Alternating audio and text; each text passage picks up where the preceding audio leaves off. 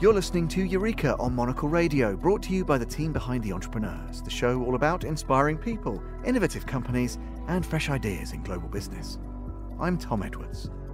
Dudley Radford is the founder and design director of Hutsmith, a cabin maker on a mission to improve the way buildings are built with local materials and minimal waste. Dudley ventured into small-scale architecture in 2020, following years in renewable energy and sustainability. What started out as a couple of cabins has now expanded to over 60 projects emphasising practicality and functionality, while seamlessly integrating features like solar power and rainwater harvesting capabilities into the structures. Hutsmith is working on achieving its B Corp certification. And that's not all. They've just launched a new product that will include built-in solar charging for an electric motorbike. So, exactly how do you create small spaces with maximum design impact? And how hard is it to utilise cutting-edge construction techniques whilst prioritising sustainability at every turn? Well, here is Dudley with more on how the Hutsmith journey began.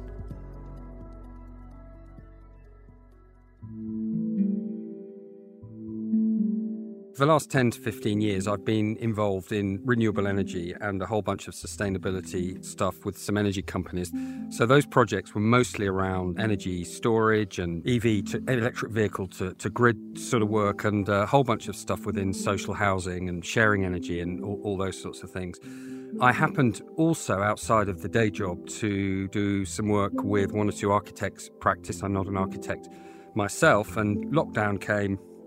We had a little bit of spare time, and off our own bat, me and somebody else, we just went and designed and built a couple of cabins.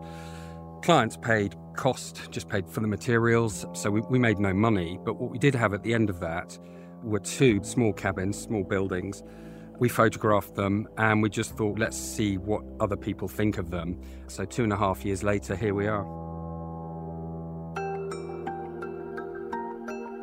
In a previous life, I'd done a bunch of work on B Corp. So through that process, I learned a lot about everything that accreditation involves, not just the sort of sustainability piece, but the sort of social values as well. When we first started building, we had a couple of skips and we were chopping up wood, and the skips were just full of offcuts and things. And so look at it and think, yeah, that's terrible. So how do we improve it? We brought some technology to the table to impose some new sort of building methodologies now where we've gone from around about a 30% wastage, which is terrible, to around about, difficult to measure fully, but I would say between 5 and 10% wastage. And then the other thing is, it's very difficult to source good quality British timber.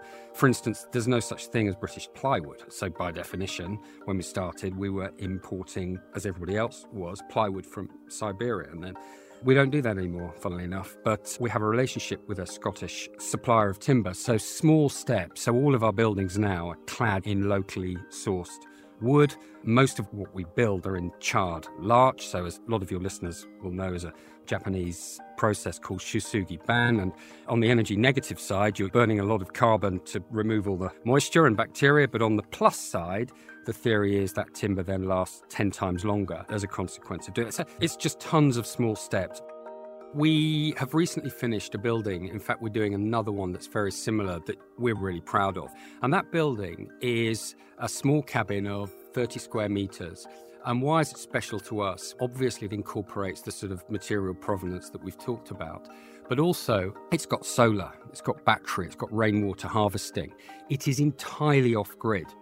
So when I go back to the previous work I was doing, and maybe no more than the average about sort of social housing and housing issues generally, little old us have created a building, and it sleeps too, and it has a kitchen and bathroom, obviously, and a loo and an outdoor shower. It's charging an electric motorbike.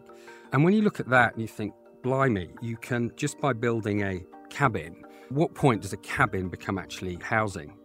So the fact that we've designed something that looks really nice, but more importantly, is functionally, quite difficult to do, but we've pulled it off. And that building's been live for a year now.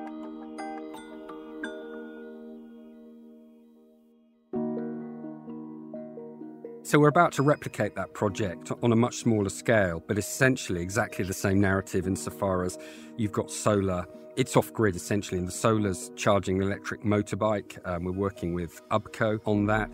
It's got dining, it's got a kitchenette, and so on.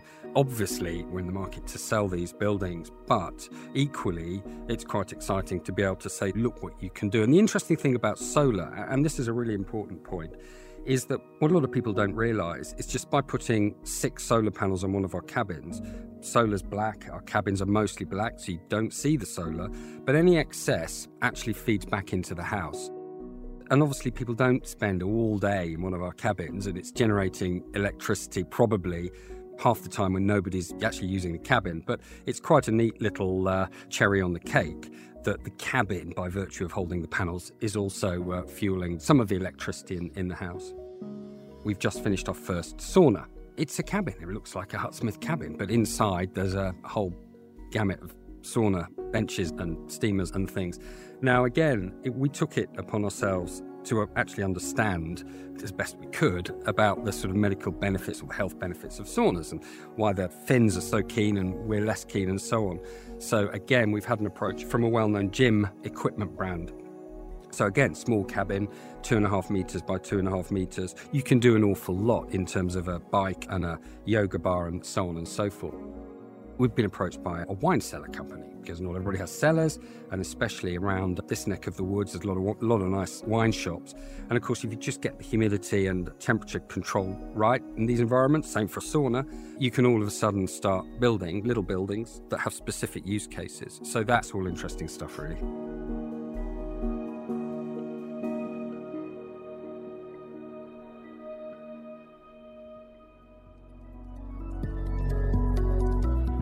That was Dudley Radford, the founder and design director of Hutsmith, and you can learn more about the brand and their excellent projects by heading to hutsmith.co.uk.